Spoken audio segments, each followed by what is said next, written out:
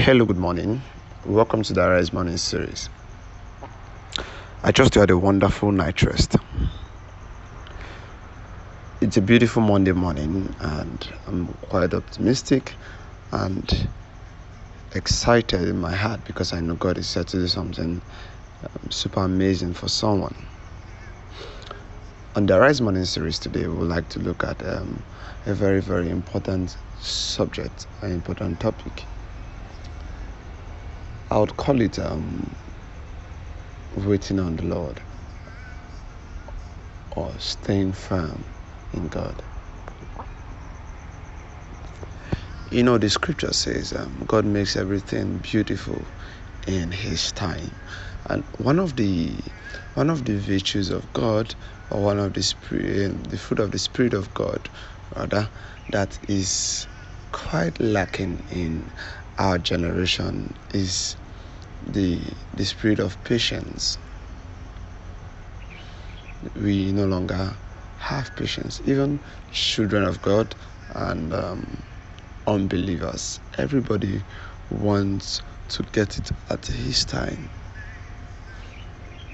And sometimes it's funny because we even drag God into our impatience, but we forget that God is not impatient.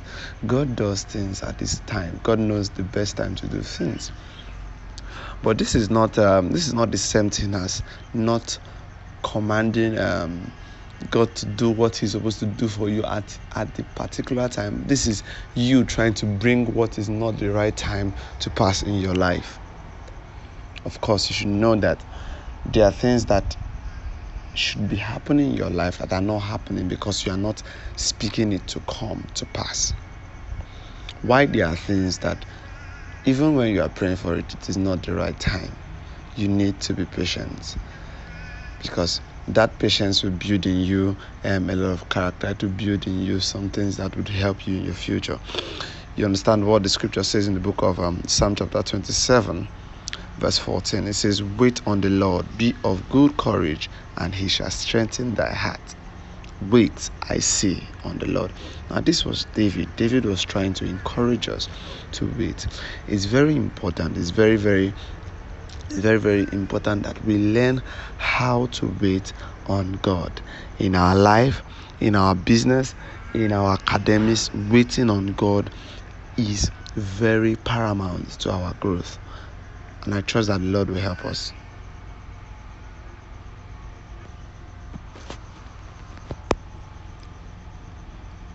I trust that the Lord will help us in this ability to wait for Him. Patience in your life is very important. What is it that you are trusting God for?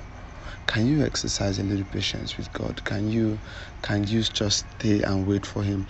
Tomorrow we are going to talk about you not compromising, because the next alternative some persons have is to compromise. And I pray that God will help you in the name of Jesus. I have a sound mind. Christ in me is the hope of glory. Do have a blessed day.